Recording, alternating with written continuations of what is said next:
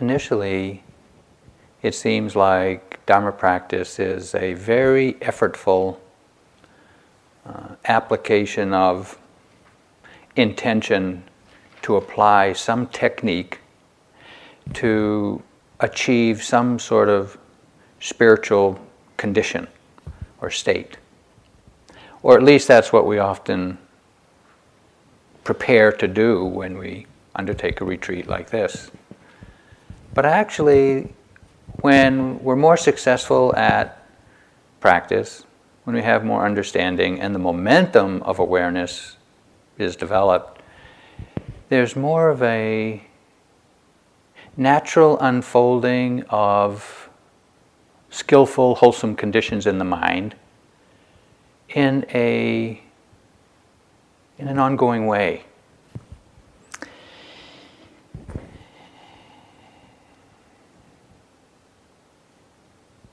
When practice is mature like that, it is as if we live a lifestyle of awareness. Whatever your lifestyle is, whether you live in the city or the country, or you're young or you're more elderly, we have different lifestyles, we have different interests. And yet, there isn't anything that we do that your mind isn't there. And practice is learning how to bring skillful attitudes of mind, skillful qualities of mind to whatever it is we're doing. So when we consider that that's really the direction that Dharma practice has taken us, we should, as Sayadaw U Tejaniya says, consider meditation more of a marathon than a 100-yard dash. Like, there's no quick fix. There's no magic bullet. It is a transformation of the way you approach life. The qualities of heart that are most responsible for this developing lifestyle of awareness are called the 5 spiritual faculties, the 5 controlling faculties. They're the 5 faculties or attributes of mind that are most responsible for guiding our practice towards skillful mental states.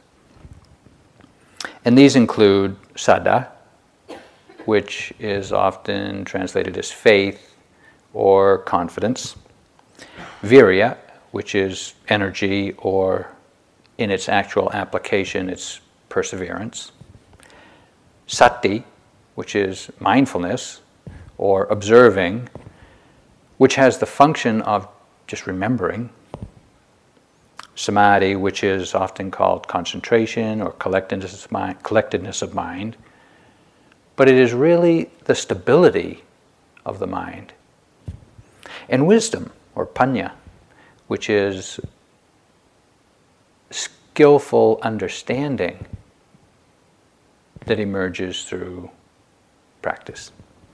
And together, the activity of these 5 faculties, these 5 attributes of mind, allow us to live our life in an ongoing way with an energetic, willing, balanced, skillful understanding of conditions as they present themselves moment to moment. Whether what we're experiencing is boring, challenging, ordinary, excited, we can approach it with a clear understanding of what's going on and respond from a place of that understanding skillfully, rather than being caught in some deeply conditioned, habitual pattern of reactivity, which we see is all too quick to arise. It's kind of like our default setting. And so practice is really a shifting, a transformation of our default setting from one of unskillful habitual reactivity to skillful responsivity. So tonight I want to speak about these 5 faculties because They are part and parcel of our practice. They are causal in that to the extent that we have faith, we'll make effort. To the extent that we make effort, we'll be more mindful. To the extent that we're more mindful, the mind will be more stable. To the extent that the mind is more stable, we'll see things in more detail with more understanding. That in turn inspires us again with more confidence and faith, and the process continues in a causal, sequential, cyclical development of all these factors of mind in a balanced way. So the first factor is saddha, usually translated as faith, confidence, or having assurance in something.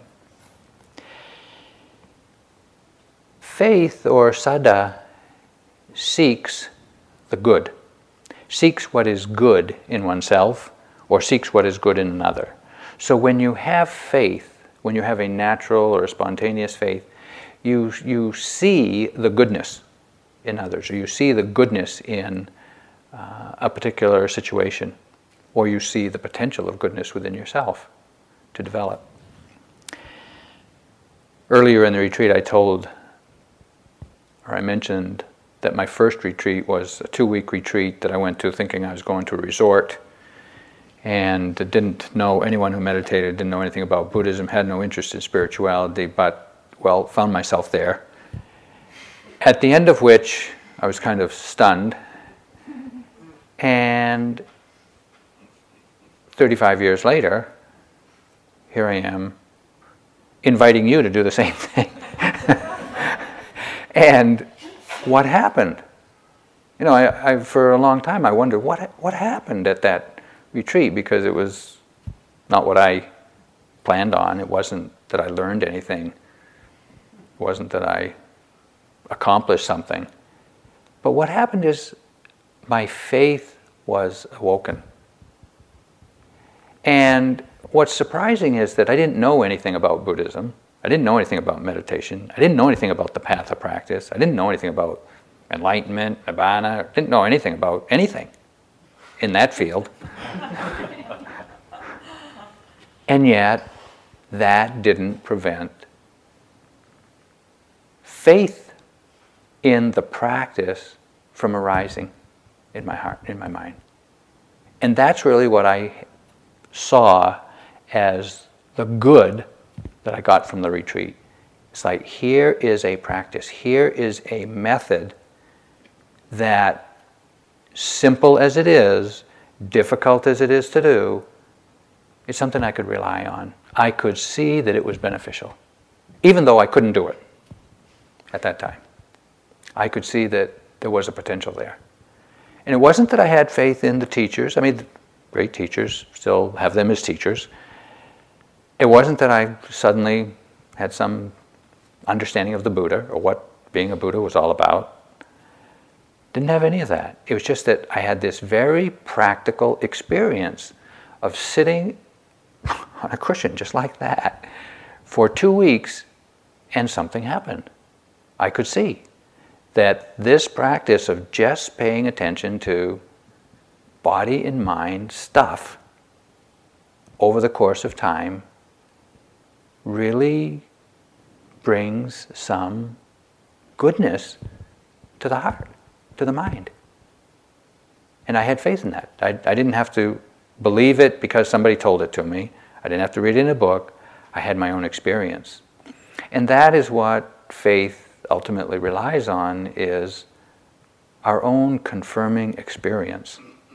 We can read in a book and be infused with hope and aspiration and just this extraordinary enthusiasm for teacher, teaching, or practice. But if we don't actually do it to confirm it from our own experience, that enthusiasm, that faith is very, very weak. Just not significant enough to support the journey of discovery that practice really is. So what happened? Well, I found something to put my faith in, the practice.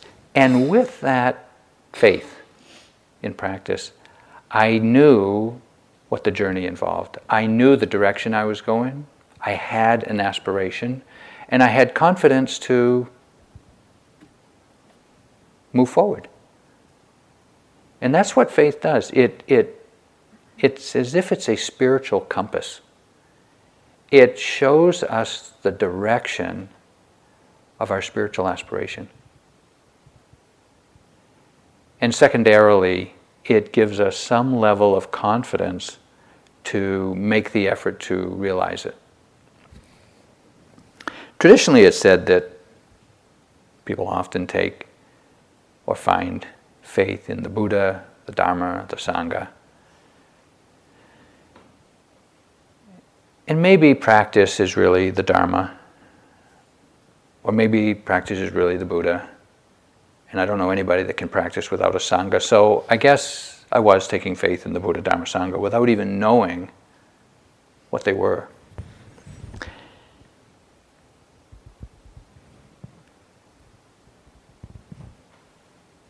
In the igniting of confidence, sometimes we can be more enthusiastic and more inspired than grounded. And sometimes faith can be quite imbalanced. We can have a lot of faith in a teacher, even if they're, well, in the worst case, a charlatan. And it happens. We don't have to read very far to find out, to recognize that there are abusive spiritual relationships. That people have great faith in teachers or teachings and, well, too much faith, not enough wisdom. And this is the defining characteristic of these 5 factors, is that they only develop when you practice, in balance. Faith must be balanced with wisdom. Energy must be balanced with concentration. And the key to balancing these 2 pairs is mindfulness. And these are the 5 factors that I'm speaking about tonight. The challenge to faith and confidence is doubt. We doubt the teachings. We doubt, at times in practice, we'll doubt our teacher. We'll doubt ourselves. We'll doubt the efficacy of practice. We'll doubt the value of the goal of practice. In fact, we will doubt everything about practice at some point in our journey. And that's because we need to find out for ourselves whether what we hear, what we read, what we're told is true. And we can only know that from our own experience. And while those doubts may not be very strong or very enduring, we still, at different times in our practice, are going to feel some doubt. Doubt paralyzes our practice. If we don't see doubt when it arises in the mind, we'll stop practicing and just think about practice. Because doubt masquerades as logical reasoning. And so we get, particularly for those who are well-read, who are real intellectual types or have read a lot of Dharma, they can be paralyzed. And this is a manifestation of excess knowledge, not in balance with faith. It takes faith to actually practice. You can know everything that the Buddha ever said. But if you don't have faith, you won't practice and won't find out for yourself whether it's true or not. So this is another example of an imbalance in faith energy, the faith wisdom pair of these 5 factors. However, the only way to proceed in the face of doubt is to recognize doubt and keep practicing. Even practicing, doubting that you're doing it well, doubting that it works, doubting that it's of value, just keep practicing. And if you do keep practicing, practice will answer all your questions about doubt. You cannot think your way out of doubt. You can borrow someone else's confidence. You can talk to a teacher. You can read a book. You can read the stories of monks and nuns at the time of the Buddha, and it can give you a lot of encouragement, a lot of inspiration to proceed momentarily in the face of your own doubt. But ultimately we have to come to a confidence ourselves. And a large part of practice, or the first phase of practice, is uncovering or exposing the filaments of doubt in the mind and practicing through them. And when every filament of doubt has been exposed and uprooted, we will see unshakable confidence arise in the mind.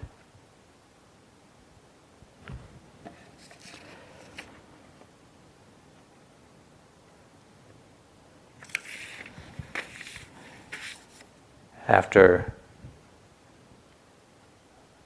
finishing my first 2-week retreat, I mentioned that I returned to the commune where I lived, and while everything was the same people, same relationships, same behavior, same misbehavior, same activity, everything looked different.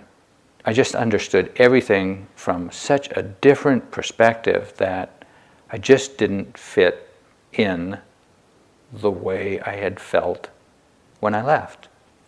And even though I had a lot of faith in practice, it was a year and a half before I did anything about it. I didn't read a book, didn't sit once, didn't practice, didn't do anything for a year and a half, even though I felt inspired by the practice. And when I asked myself, well, why not? Of course, a genuine and a realistic answer is, well, the momentum of my lifestyle just didn't have room for it. But actually, there's a deeper, maybe even subtler explanation. There was no cause for urgency in my mind. There's the practice, it's available when I need it. Why now? Well, there was no sense of urgency. And it is a sense of urgency is the proximate cause for the arising of energy, effort, which is the second of the 5 faculties. If we don't have any reason for doing it, we're not going to. And so you have to look at, even though you have faith in something, if there's no reason to, why bother? And that's the way it was for me. I didn't have any sense of urgency. There was nothing really calling me forth to practice. So you might even ask yourself, why did you come to this retreat? Why this retreat now? And we all have our own reasons. But somewhere in there was maybe some sense of, I got to get to this. This is important for some reason. There's something urging us on to do it. And so we come and we make the effort and things proceed. After I'd been practicing for 8 years, and I told you about the vision I had doing a retreat where this shrouded wise woman appeared before me and said, the moment of your death is the most important moment of your life. Didn't let that go by unnoticed.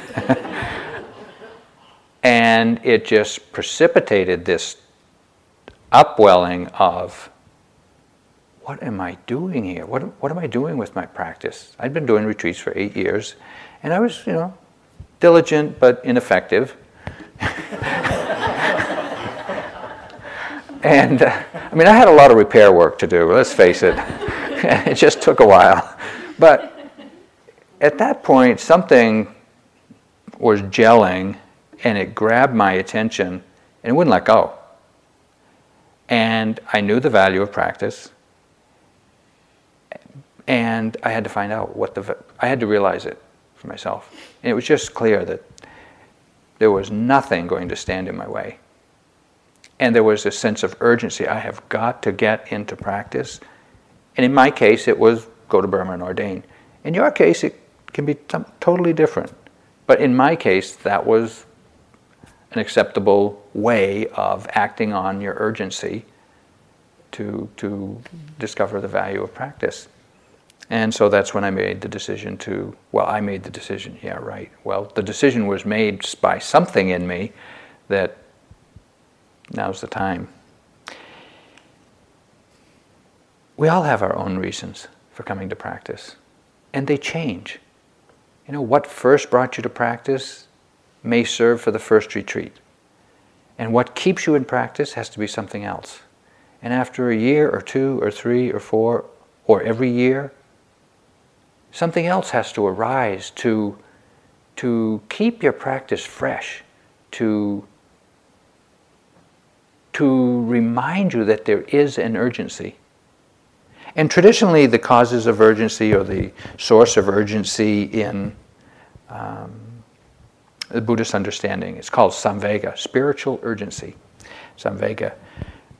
Traditionally, it is some apprehension of growing old, getting sick, and the potential, the probable, the inevitable death. And we live with these facts day in and day out. We see it all around us. It happens to us in its own way, and yet somehow it never really touches us until that time when we get it, like the Bodhisattva did when he left his father's palace, went out into the village, and he saw, meaning he understood the facts of life. Beings, including myself, grow old. We all get sick, and we all pass away. Ooh. When you really get it, everything else is not okay anymore. It's like that's commands your attention in a way that you got to do something about it. I mean, what do you do about it? Well, in the Bodhisattva's case, it was looking for a way to understand these facts of life and to come to some freedom from the suffering that they usually cause. And that was the motivation for his practice. Well, pretty noble aspiration. It doesn't have to be that great for us throughout our practice, but there are times when these facts of life, or other facts of life, just the oppressive insecurity that we live with. It's like, we're living at the top of the heap. Here in the West, we got all you need. And it's a treadmill to keep it, but nevertheless, we do it. And no matter how much we acquire, stuff, relationships, money, prestige, recognition, whatever, fame, glory, we're still insecure. Does that bother you? Does that touch you in some way as being a little bit, crazy? Well, what are you going to do about it? Well, that's an urge. That's a reason for getting into practice and making sincere and continuous effort to discover how we can relate to the conditions of life in a way that doesn't cause us to suffer. And that was the Bodhisattva's whole momentum, thrust in his practice. How do you live this life? How do you understand what's going on in this life and not suffer at all? But just a sense of urgency can be pretty oppressive, could be pretty depressive if we just get kind of bogged down by it. But along with a genuine sense of spiritual urgency comes a clarity and a confidence to pursue the path of practice. And this is called pasada, where there is an understanding that we can address this sense of urgency through practice, and a confidence to do that. I mentioned that we should consider the path of practice more of a marathon than a 100-yard dash. If you can acquire something that you think is of value in a weekend retreat, you can lose it in the next 2 days. That's just a fact of life. You cannot acquire the gold of life in an hour or two. It just takes an investment of, well, as Sayadaw U Pandita acknowledged to Kamala when she went to practice, if you want to purify your heart, you must be willing to invest everything. You must be willing to invest your life in that pursuit. Because that's what we're working with. We're working with our life. We're not working with some little part of it over here. We're not just getting my meditation degree. We're transforming our whole life, the mind, the heart. And one of the manifestation, I like reading, the manifestation of energy in practice is called non-collapse. When you're practicing, you come in, you sit down, you're going along, and you're paying attention. Now this is a visual teaching, so you have to watch. You're going along. Yes, you're going along, and then you go. Do you see that? You're going along, and you're there. You got the energy. You're confronting what's coming up. You're observing the present moment, and then something comes up, and you go. That is called collapse. And what happens is something arises in our experience that just feels impossible, can't deal with it. And we collapse. And that collapse of energy is the break in the thread, the continuity of awareness. And when the thread breaks, all sorts of unskillful things come rushing into the mind. And so the challenge for us is to sustain the interest, sustain the willingness, and to have the courage, the confidence, faith, to know that whatever it is we're being presented with in each moment, to acknowledge this is the way it is for now, we can do it. We can do it. We just have to remember that we can do it. There really isn't anything that we're presented in life that we can't face. If you look at the history of humankind, horrible things have happened to a lot of people. And we too.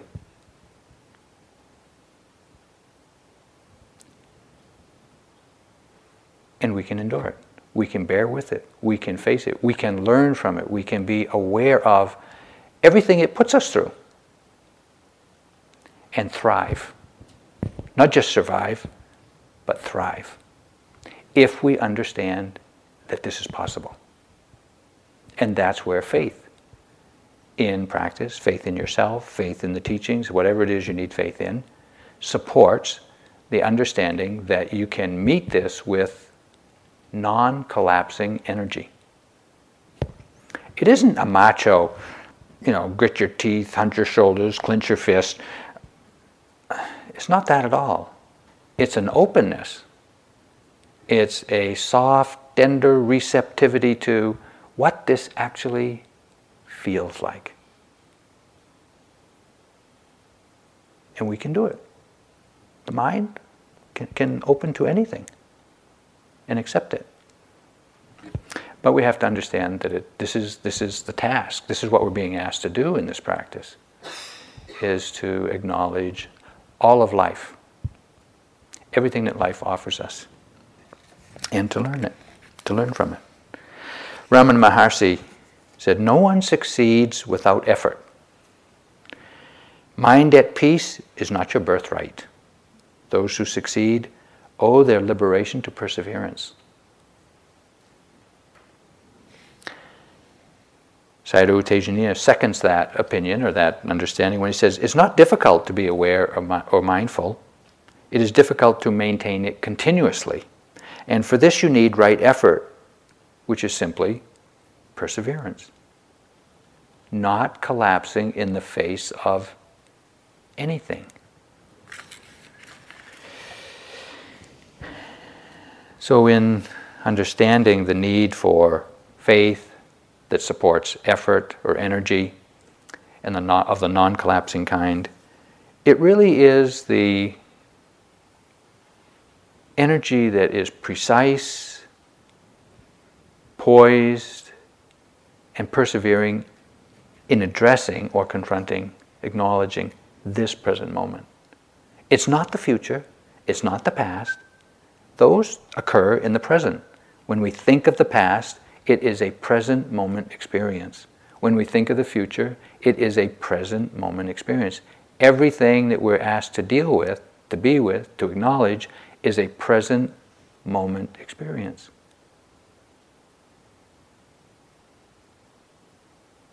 When we understand that, we can practice with a more balanced, a more reasonable, a more poised energy.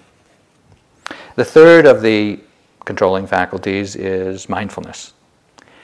Now we have the faith or the confidence to make the effort because we have a sense of urgency, and we make this persevering but poised, balanced effort. And what is it we do with this effort, with this energy? We observe the present moment. What is going on? And rather than trying to answer the question, why is it going on, which can lead you into an endless explanation that takes your whole life to finish, when you ask the question, what, you have an answer in every moment. What is this? Breathing in. What is this? Feeling sad. What is this? Disliking it. What is this? Boredom. What is this? And in every moment there is a complete package, a recognition. That's it. There is a moment of awareness. But as we all know, while mindfulness is easy, as long as somebody's prompting you to be mindful, it's really hard to remember to be mindful. And that's the manifestation of mindfulness. It is to remember to acknowledge the present moment. If we remember, the rest of it's easy. But it's hard to remember. Because that isn't our habit, that isn't our training, we're more, or have been, more interested in distraction, in, being lost in la la land, or making plans for futures that never will happen, or revisiting past that will never come back again. So the function of mindfulness is to remember, to not forget. And what is it we're to remember? What is it we're not to forget? That the present moment is all there is. When I first started practicing with Sayadaw Pandita, it was here, and he was upstairs in what is now room 200 doing interviews. Every day I had an interview with him at 2 o'clock, and it was a 3-month retreat, just 20 students, and I was having a difficult time. And I was really struggling. I was not such a skillful yogi at that time. And one day I was waiting in the hallway for my chance to go in, and the person who was interviewing just before me was a young woman who was quite new to practice, but she was having fantastic practice. She was really just off the wall. She was really doing well, very confident. And I heard her exclaiming with this utter enthusiasm and delight, and just, in her practice, she was remembering her past lives and everything that was going on, and she was just, inside I was listening and giving some comments, and I was in the hallway saying, "Oh my God, past lives." Anyway, I go in and do my bows. After she came out, I went in and did my bows, and then out of frustration, I kind of blurted out to Sayadaw, "What are we supposed to be doing here anyway? Remembering our past lives or something?" And he looked at me really calmly and he said, "No, remembering this life. Just remember to be here for this life. And that's all we're doing, moment to moment. Can we remember to be here? This is it. This moment is our life. The last moment is gone. It's not existing. The next moment hasn't come yet. It's this one. That's our challenge." What contributes to mindfulness? What is the proximate cause for mindfulness? What is it that, if it exists, you're more likely to be mindful? It isn't the breath. It isn't the sound. We know we need energy, of course. But it's said that if there is clear perception in one moment, the next moment you're more likely to be mindful. Now, what is clear perception? Clear perception is the ability to recognize what you're observing. And for this, we offer the technique of noting, naming your experience. Because for you to name your experience, to here you are, you're sitting, you're doing something, you're sitting. If you're not paying careful enough attention to be able to name your experience, you may not really perceive it. You may not really recognize it. You kind of feel like you're there, but you don't recognize it. So it's when we're able to clearly perceive what this moment's experience is, we'll be mindful, and the next moment we'll be mindful. And so we encourage you to really cultivate clear perception. Put some effort into clearly recognizing what it is you're experiencing. Not just an amorphous anything. Sometimes that's what you're clearly perceiving. Everything is fuzzy. Okay, that's a clear perception. Because that's what supports the continuity of mindfulness.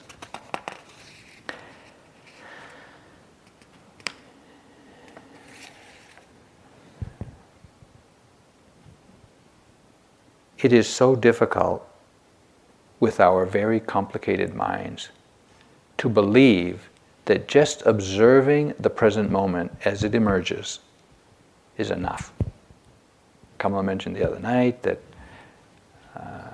I think it was Manindra said, if you want to do the practice, just sit down. If you just sit down and know you're sitting, everything else will happen. All of practice will unfold. That's too simple for us.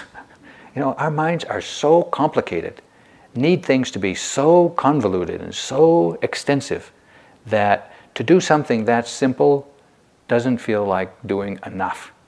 And so our minds have a tendency to just proliferate all kinds of agendas that attach themselves to our mindfulness practice. The agenda to fix what we see that we don't think is right. The agenda to explain why things are the way we see them. The agenda to avoid, unpleasant and certainly all the defilements. The agenda to achieve or accomplish what we've read is the goal or experiences of good practice. The agenda to get enlightened. Some people have that. These agendas attach themselves to our effort, to our mindfulness, and they're impossible to fulfill. And so we practice frustratedly as long as we don't see that this agenda is accompanying our effort. Mindfulness is really just observing the present moment, clearly recognizing it without doing anything about it. You don't have to do anything with it. You don't have to fix it, explain it, figure it out, get rid of it, develop it, enhance it. Nothing. You just have to see it. But that's so simple that very difficult to sustain. But mindfulness is not a matter of personal accomplishment. It's not like some of us can be mindful and some of us can't, like there's some inherent defect. We all have the same potential to be mindful if we practice skillfully, if we use our best judgment and make a non-collapsing continuity of effort. If you fulfill the conditions, the result of mindfulness will happen. When the momentum of mindfulness, which means the continuity of mindfulness, develops, meaning moment by moment being mindful. Our teacher asks us to recognize what is being known every second, once per second. You only got to do once per second. You don't have to notice 5 things per second, just one thing. Breathing in, breathing out, hearing, liking, disliking, aching, pain. That's even more than once per second. That's a little fast. But that's all. You just have to recognize once per second. It's that continuity which collects the mind.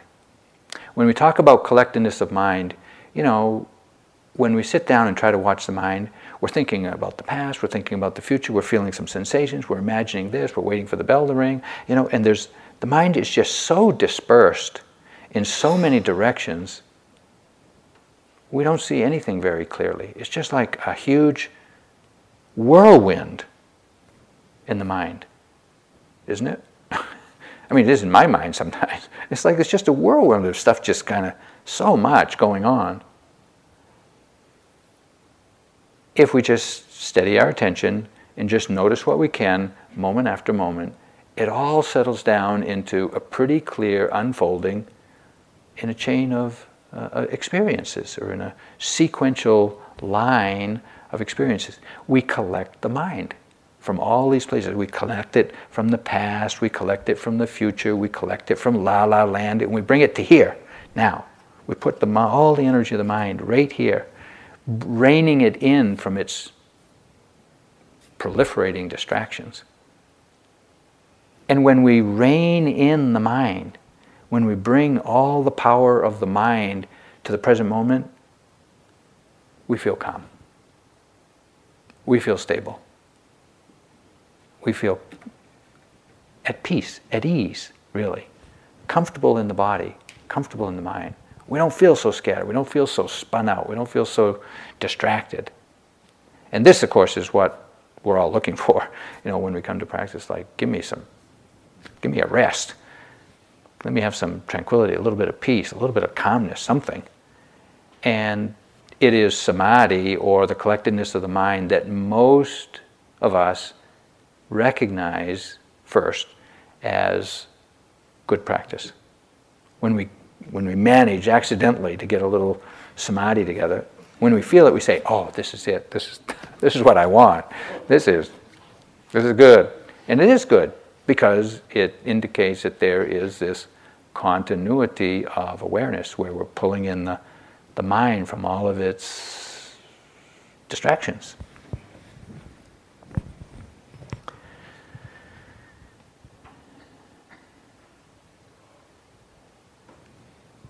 When the mind is collected, it doesn't wander. Collected mind overcomes restlessness. Restlessness is the wandering mind, the mind that just wanders here, there, wherever it wants to. And when we collect the mind, it's as if we corral the mind, we rein it in, hold it onto the present moment. And it kind of melds together all of the factors of the mind so that they all land on the same object at one time. And when the mind is like that, it's like the mind is very cohesive. It all sticks together. It all goes together to the moment's experience, the present moment's object.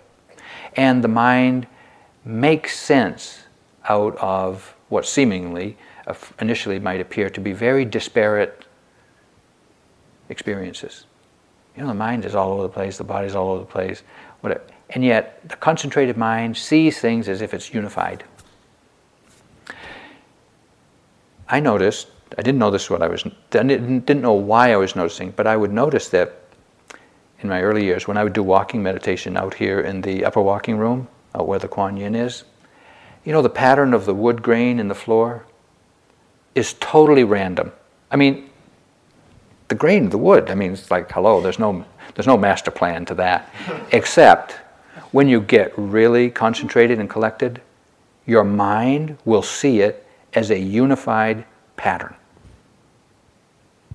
The collected mind, sees things as a unit. It's when everything comes together into a cohesive whole. We've mentioned Deepama, the Bengali woman that was such an extraordinary yogi, both in concentration and in insight, from India, one of our teachers years ago.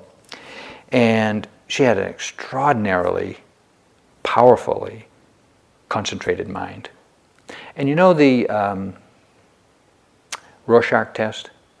The Rorschach test is the ink blot test. The ink blot test is you get 10 ink blots, and the first one is, a butterfly, or that's what it looks like. It's just a very simple black splotch, and, what you're asked to do is to tell the tester what it is that you see in this ink blot. Of course, it's an ink blot. It's nothing but an ink blot. And yet, somehow, images emerge from your mind to get projected onto this ink blot, and you say, well, I see a this here and a that there, and they ask you where you see it. And the ink blots get more complex as you go along. The first one's pretty simple, the next one's a little more complex, and by the time you get to the 10th card, the ink blot, man, it's a kaleidoscope of colors and shapes, and it's just like, wow, it's really out there. Well, a friend of ours, Jack Engler, offered a battery of Western psychological tests to Deepama, among others. And when other independent psychologists reviewed what she had said about her Rorschach test, or during her Rorschach test, they realized that they'd never seen anyone else ever do what she did with the Rorschach test. No history, no record of anyone ever doing what she did. What she did was she wove a story out of every image she saw in all 10 cards into the story of the Buddhist teaching. Now, if you've ever done a Rorschach test, you know how hard that would be. And yet, that was the power of her collected mind. Her collected mind was so together that she didn't see many things. She saw one thing, the story of the Buddhist teachings. And there it was, in the 10 cards. Okay. The mind has infinite capacity. And the Buddha said there's no limit to how collected, concentrated the mind can become. There's no limit. None. Even what Deepama did is not the limit of the human mind. And so there's just, of course, there's going to be always, the glass is going to look half empty. No matter how concentrated you get. But when we're able to sustain the awareness moment by moment, and the mind gets collected, we're looking at these moment-to-moment experiences in the body and the mind. And it's as if we're looking at our experience through a powerful microscope. We see things in detail that is invisible to the naked eye, or that is invisible to the scattered mind. We're looking at the same experiences of life. Physical, mental, emotional stuff. And yet, because of the quality of the mind, we see it very differently than from our ordinary, everyday life perspective. And when we see it with this degree of discernment and refinement and subtlety, we understand things profoundly. And this is the development of the fifth factor, the factor of wisdom, of skillful understanding. We see into the roots of experience in a way that, in our everyday life, in our busyness and scattered mind, we just don't see. It's not that it's not there, it's there. But the power of the mind is too weak to see it. Deborah was talking about the other night, in grade school somewhere, having to kind of look at the slides of earthworms or segments or pieces of earthworm under microscope. And once the squeamy, squiggly, whatever earthworm, you put it on a slide and you stick it under a microscope, you don't see any earthworm. But you see the details of earthworm structure, and you know more about it than you could ever gather from looking at it with the naked eye. And the same occurs with the concentrated mind. You see things that you, can't know otherwise.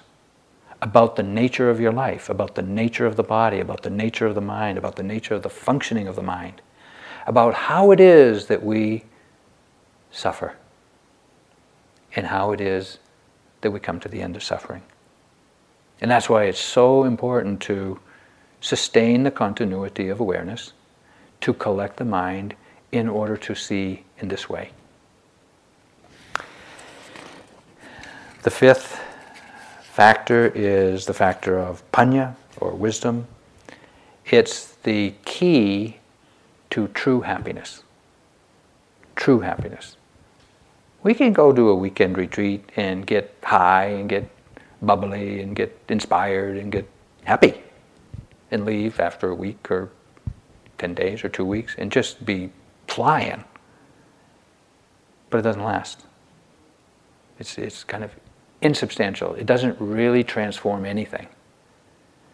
But when we collect the mind and we look at our own situation, our own experiences in life, and we understand from within them how it is that we suffer with this experience and how it is to come to the end of suffering, that experience, that understanding doesn't go away. You come out of that experience, you go home from the retreat, you go home, you get up from your sitting, wherever it occurs, that understanding is still there.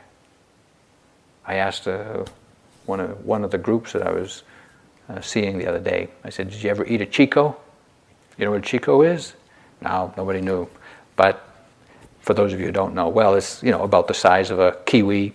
It's got a brown skin on it, and inside there's this cinnamon-colored, aromatic kind of flesh. Now you know what I mean? No. Well, it's got 3 or 4 seeds, maybe 5 seeds, black seeds, about the size of an almond, shiny. And when you cut it open, it's kind of a star-shaped seed pod. Now you know what I mean? No. Well, when you taste it, it is like ambrosia. It is like cinnamony, sweet. It's just like so delectable. Now you know what I mean? No. You won't know until you taste it, right? I could give you an apple if you'd never had an apple and tell you this is a Chico and you wouldn't know whether it was true or not. Right? Okay. So I'm telling you, there is this knowledge about the nature of the mind and the body that's available to you with the collected mind and through the insight, through the development of insight. It is liberating, and it will leave you with true happiness.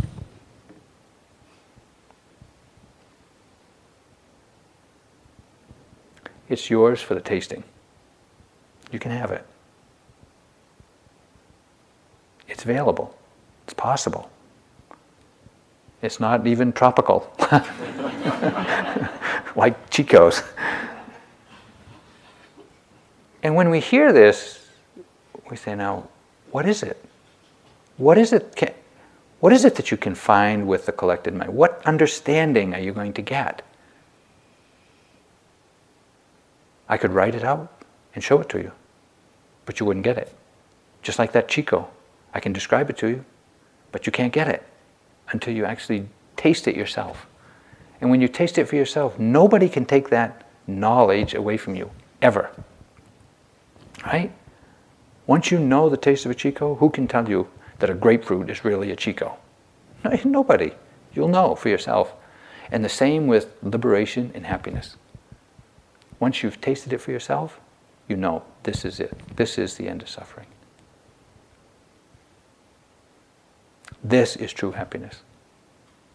And that knowledge, that skillful understanding is available to us if we practice. That's why we encourage you to really have the attitude of, this is what I'm going to do for the rest of my life. Not retreat by any means. We're not going to live a retreat lifestyle. But if we live a lifestyle of awareness, where we have faith, where we make effort, where we are observant, where we collect the mind and live calmly, we will see to the depth of our bodies and minds how to understand this thing called the human life. How to live a human life with awareness and be free of suffering. It is possible. And that's what we're doing here. Cultivating these 5 factors of mind, primarily through mindful awareness, supported by faith, non-collapsing energy, to collect the mind and to see things in the level of detail that will show us how to understand everything.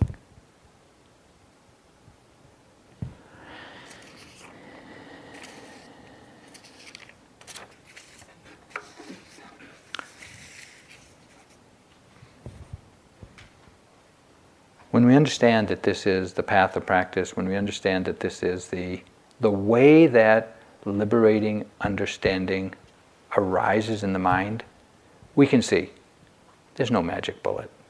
You're not going to read it in the book. No teacher is going to be able to offer it to you with some whack on the shoulders or tap on the head. It's something that we earn through our own observation. We earn this understanding through our own efforts. And once we acquire it, no one can take it away. This is what we're doing here.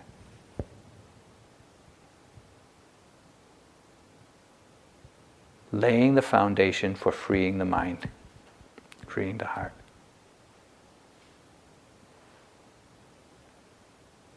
To the extent that we practice, it will happen. We don't need to celebrate. We don't need to be frustrated. We just have to not collapse. So let's sit for a moment, let the words quiet down.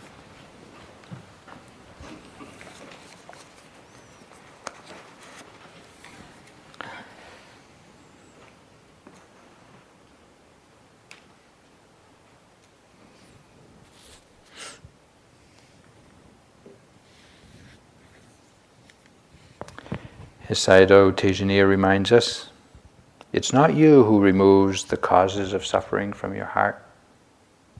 Wisdom does the job.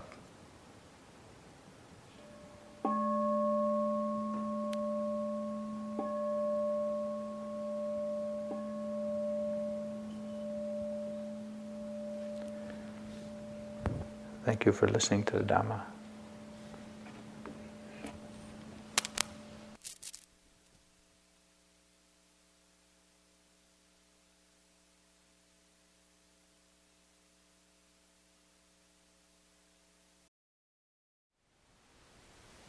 Thank you for listening. To learn how you can support the teachers and Dharma Seed, please visit dharmaseed.org/donate.